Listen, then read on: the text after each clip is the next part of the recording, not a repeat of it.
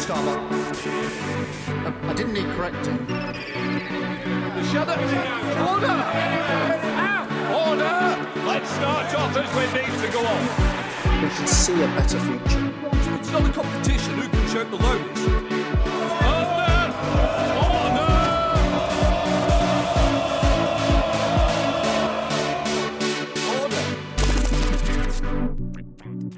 Hello, I'm Kathleen, and you're listening to the Left Wingers podcast.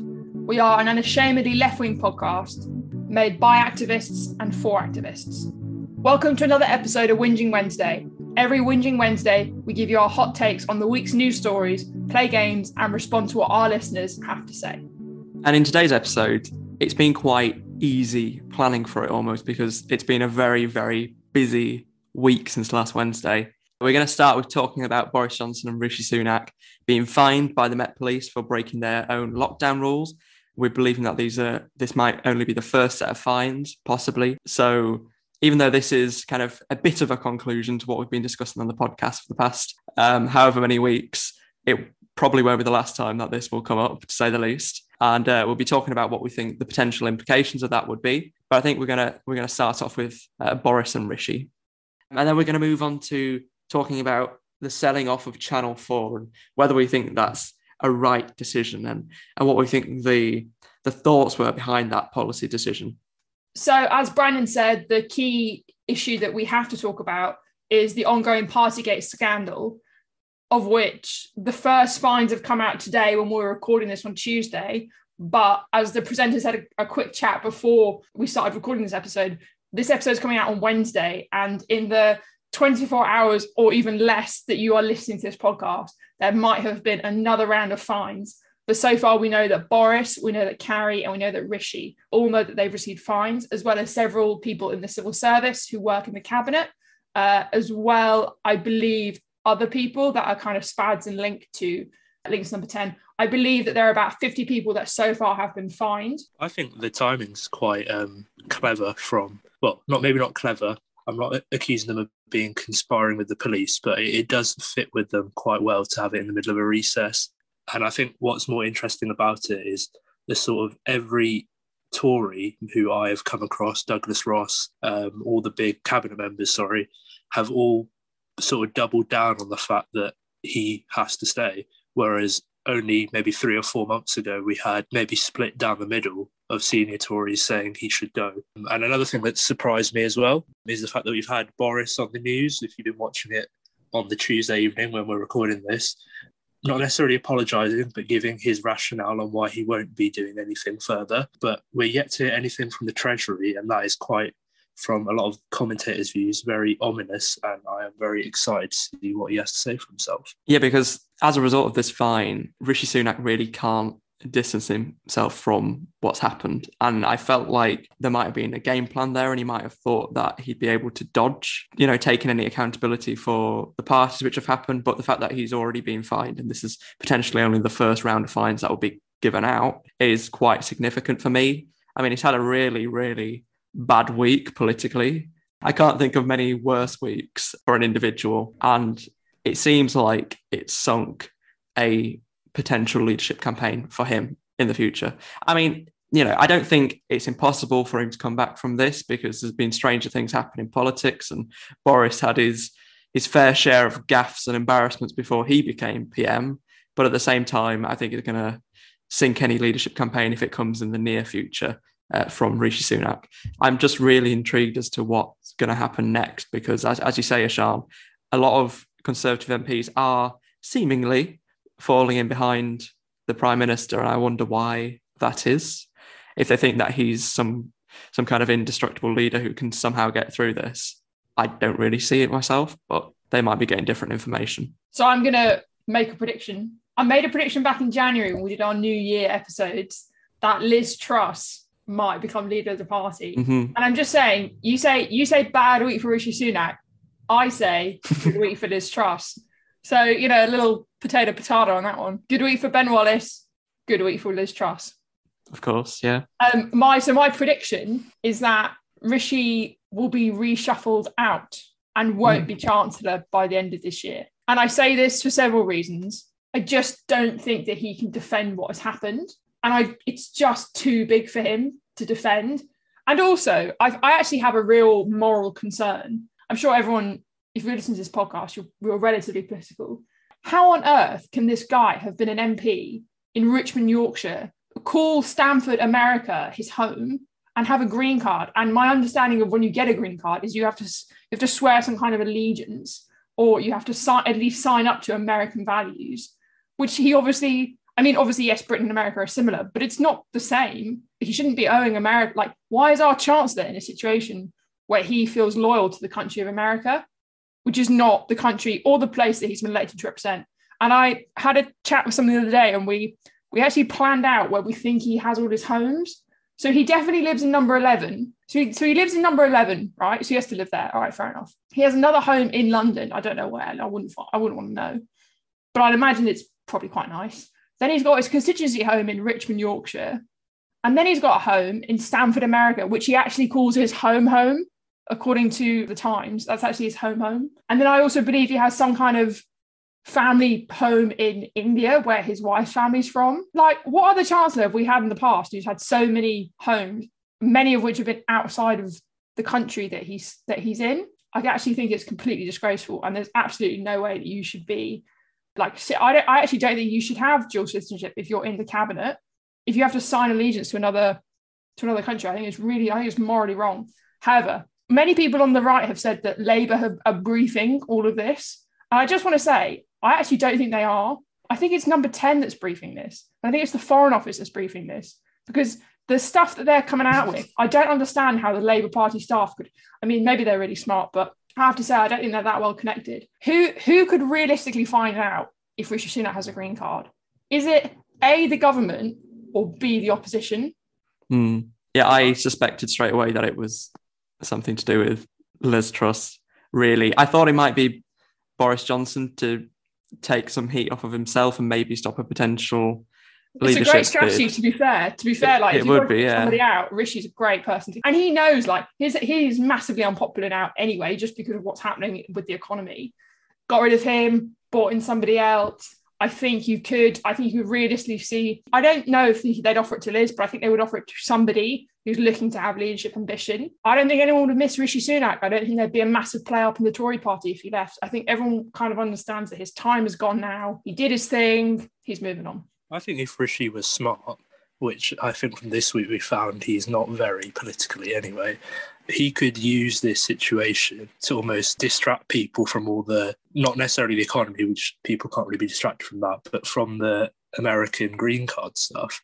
If he resigned today or in the next few days and stated, number 10 maybe do this, it's an awful atmosphere in government, Boris should go, I've had enough, and throws in the towel, it'll bring down a prime minister who can no longer stop him. And also maybe in the future, he can wiggle his way back into government with a new prime minister.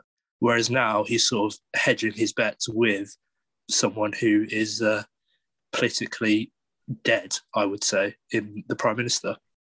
I think, and hindsight is a wonderful thing, but I think that as soon as the issues started circling around Boris Johnson in terms of how he reacts to bad behaviour in Parliament back in kind of November last year, if he had have taken the opportunity to say, I'm shattered from managing the pandemic, getting Brexit done in quote marks, and had left at that point, I think he would have still had quite an intact kind of legacy for himself. And I think if Rishi Sunak had done the same, then there would have been potential for him to come back into politics at a later date. But I feel like they both kind of missed the gun there, and they've kind of submitted themselves to having this fate of eventually getting kicked out of office, whether it be by their own MPs or by the electorate in the next general election. And I feel like politically that was a missed opportunity for both of them. But, people find it difficult to give up the power that they have. I just want to draw our attention to how some MPs have already been defending Boris and Rishi, particularly Michael Fabricants defends the PM, because I don't know who told him that this was a good line to take, that people would, suddenly think, maybe he's got a point. Kind of passing the book of breaking lockdown restrictions to nurses and teachers and saying that they, after having very long days at work throughout the pandemic might have gathered in staff rooms and had a tipple, which is completely and utterly ridiculous. I don't know where this idea came from, and he failed to justify this idea whenever he's been pushed on it. But he said it over and over again on multiple different media outlets now, so he must think that it's a line which is getting some traction for himself. All I want to say on this is find somebody that backs you up to the hill like Michael Fabricant and Nadine Dorries do to Boris Johnson. Find somebody that is so delusional that they absolutely back you to the nines, irrelevant to what they think, to the extent where they come out with the most ridiculous rubbish just to speak to people. I would encourage people to go and listen to his full statement, but it was something along the lines of, well, to be fair, if I was there, I'd have a bar in the back and I'd pretend anyway because it's a stressful job. And I'm sure lots of other people with stressful jobs would have been on the piss as well, is essentially to kind of paraphrase what was said. This one man shifted the Overton window. I think it's just, he must think the whole country's drunk. He must think that like we're all like stages of alcoholism. Like he must think that, do you not think the minute anything's difficult, he just goes, probably just go to the pub, won't you really? Have a pub in your house. Great. What could go wrong? He's only the leader of 70 million people. What could possibly go wrong? Pub in the house. Great idea. I just want to know what dirt Boris has on those two people now. I mean, I feel like it would be even more interesting than what they ever have had to say. I don't think he's got anything on them, but I think they're fiercely loyal and want to be in the cabinet. Like they want to back him. And they also have made a prediction, which we made at the beginning of the year, which is Boris isn't going anywhere, which I now don't think he is. I think the only way we can get rid of him is by voting him out. I don't think the Tories can get rid of him whatsoever. And anyone who challenges is unlikely to beat Boris. And I think they both made that assumption. They both made that prediction a year ago, 2 years ago, whatever. Both of them have had long connections with Boris, with the regime. They played it. I mean, I completely disagree with them and I would advise them not to say things like that. But guys, find yourself somebody that backs you up like that guy. I personally think it's just a really wild gamble because those two as figures, they have a very short political shelf life. And I think this is their ultimate last-ditch attempt to... this is it for them. It's their last-ditch attempt to, be in the cabinet, make a name for themselves, get on reality TV shows, post-politics. Although Nadine Dorries has obviously already been on reality TV shows. But I just feel like this is their kind of... Everything's in. And, if it all goes tits up, they've accepted it. When it all gets, they're enjoying it now. They're enjoying it now. And I think that they both are enjoying it now. I think they're both having I'm like of the belief that they're having a fantastic time. I have to believe that they were laughing to themselves. Like they must have just sat around and had a good laugh. But I tell you what, if I'm going to make this pledge now. If Ashan or Brandon get to any major political stage and anything is said about them, I will go on national television and defend them to the nines with absolute rubbish like this. Thank you for that. But the reason why he did that is because he actually just really pro boxing and that's why he hit his child. It's like, oh my God, what? He's just really pro the alcohol industry and the brewing culture that we have in this country. He just supports the live long with the local campaign of increasing pubs. And he has done for years, and that's a solid pledge that he's made to the electorate. What I would say, though, and another prediction I'm going to make, is that Rishi, I think he's going to stand down at the next election, because I think he knows he's over now. I think unless he pulls something out of the bag, I think he knows it's done. But what he might do, pop over to America and do a Nick Clegg and become the something of insert multinational company here. And maybe that's a new thing. Maybe he will actually... So Nick Clegg now, I would argue, equally as important job when he was the Deputy Prime Minister. Now that he's at Facebook, I would argue they're both exceptionally important jobs. And maybe Rishi will be something in Silicon Valley. It'll be like a pub quiz of like, which senior executive of this company was once the Chancellor of the Exchequer? And it will be like, oh, fingers on buzzers.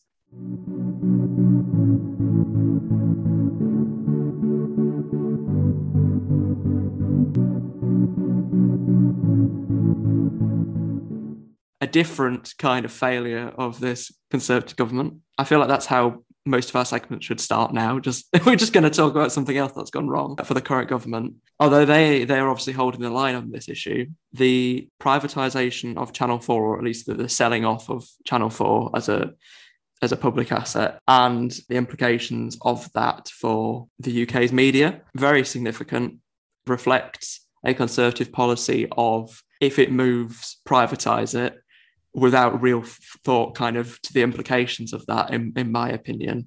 What are your thoughts on it?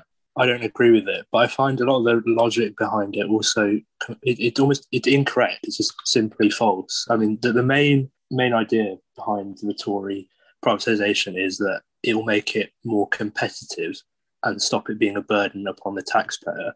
But on both those fronts, it doesn't actually receive any taxpayers' money, so it wouldn't actually alter that side of things. And also, they keep mentioning that it will make it more competitive towards the likes of Amazon Prime and Netflix. But if you actually look into the finances of both of those companies, more so Netflix, they all run at a loss, especially that side of the actual production side of the business. Whereas Channel 4, in its current state, at least in recent times, have been running very profitably. So I just find the rationale behind it bizarre. It wasn't in their manifesto. There doesn't seem to be any public will for it anyway. So the only thing I can think of is that the output of Channel 4, as many of you may have watched it, is often more progressive and more at odds with the sort of output the Tory party have, and therefore they're using it as a sort of political move, I suppose. Yeah, definitely. And I mean, I think that it's vital that we preserve that kind of independent media in this country. And, you know, Channel 4 is an innovative platform really for content. And I think definitely in recent years, for me, it might be my liberal bias, if you like. But for me, that's Channel 4 has been the channel which I turn to for most of the things which I watch. Now, don't get me wrong. There's some real interesting programs on Channel 4 at the moment. A lot including people getting naked on TV, which you know, it makes me laugh just thinking about it. How different of a country we are to kind of the country that we were even 20 years ago. And I can't imagine something like that, something like Naked Attraction being on telly. But anyway, Channel 4 is all about pushing the boundaries. And I think it's good that there's a channel like that out there where people are challenging traditional media, and the government choosing to react to that in this way just shows that they don't really care about the kind of profitability side of it, as you say, or how successful it's been as a brand. They are just bothered about making that political point. Yeah, I agree. It's seen as profitable, and I'm just not convinced that selling it will make it more profitable, a better service. I can't really understand what group this move will benefit. I don't think it's really going to benefit the viewer. I don't really think it's going to benefit the government. I don't really see it benefiting Channel 4 either. I don't really understand, apart from if you look at it through an ideological lens. And I also think there's a lot of the agenda at the minute where they just want to be seen as playing to the home crowd. And I really do believe that this is one of those things where they're just looking to play for the home crowd. And I don't think it's fair to compare it to Netflix. I don't think it's fair to compare it to Amazon Prime. Amazon is not the same thing as Channel 4. It's just not the same. However, both do produce good programs. Absolutely, Amazon Prime produces some fantastic programs. After this podcast, I'm going to sit and watch the new season of Dairy Girls, which came out today on Channel 4. A program actually, which one of the actresses who's actually playing in Dairy Girls says that they don't think they could have made Dairy Girls without Channel 4. So, I mean, you heard it from the horse's mouth there, to be honest, but it's fascinating just to see why they seem to be coming after this and why this seems to have become such a political football. I think it will unfortunately be sold, and I hope this is one of those things that a Labour government will hopefully have to bring back in-house. And I think when they do, I think that would be a really welcome step. See, I find this so frustrating, generally the whole idea about privatisation, because whether or not it's successful is incredibly varied depending on the context and, you know, what shape the particular organisation was in before privatisation, all those kind of questions. And what's annoying about something like this is that there's absolutely no reason for it happening beyond ideology, yet it's going to, if we try to take it back into public ownership, cost lots of money to the taxpayer. And that's the problem with privatisation. You get a short-term kind of boost to the exchequer for the long-term pain of, if you ever want to bring it back into public ownership, you then got to spend an awful lot of money bringing it back in-house. It's so frustrating for this to happen over and over again. And it just seems like the longer that the Conservatives are in power, the harder it's going to be for Labour to bring a lot of these organisations back in-house. And that, yeah, it just, it pains me. It really does. I mean, I'd be interested to see who buys it. Like, who really in this current day and age is in the market for, like, what company is in the market to buy something like Channel 4? I mean, I don't know. I'm sure there is one out there. I'm sure there is a streaming service that thinks adding Channel 4 to their portfolio would be useful. But off the top of my head, I can't really think of one where I'd be like, well, seems like a really good partnership. I'm sure they'd work really well together. My final thought on it is, if they get rid of Father Ted for whatever reason, I'm telling you now, I'm going straight to Downing Street and doing a one-man protest, and I will not stop until we get it back. It will actually break my heart because it's such a fantastic... It's the only place I can see Father Ted for free. It would actually break my heart if they got rid of that for any reason. Well, my kind of argument in response to, selling public property off, essentially, is that it again defeats the Conservative narrative that they are the party of patriotism and they're the party that loves this country and its institutions, because privatisation for me does not reflect that at all, and actually is the opposite in my point of view. You're selling off assets to, a lot of the time, foreign companies, international companies that otherwise would be in the British public's hands. And yeah, this is just, again, it's just another example of that. And I wish that people could see that, and I wish that we were better explaining that actually it's a good thing that we, as the populace, own some of our industries. It's a good thing because, and it's something that we should take pride in. But it doesn't fit with the mainstream kind of media narrative on it. Unfortunately, that's all we have time for today. Thank you for joining us for another episode of Whinging Wednesday. We'll be back next Whinging Wednesday with a new episode. If you enjoy listening to us, please subscribe to this podcast to be notified when our new episodes come out. We also have a mailing list called the Left Whingers Community, which you can join using the link in the episode description. Likewise, you can keep in touch with us with the links on social media, which are also in the description. Keep whinging, enjoy your bank holiday, and we'll see you soon.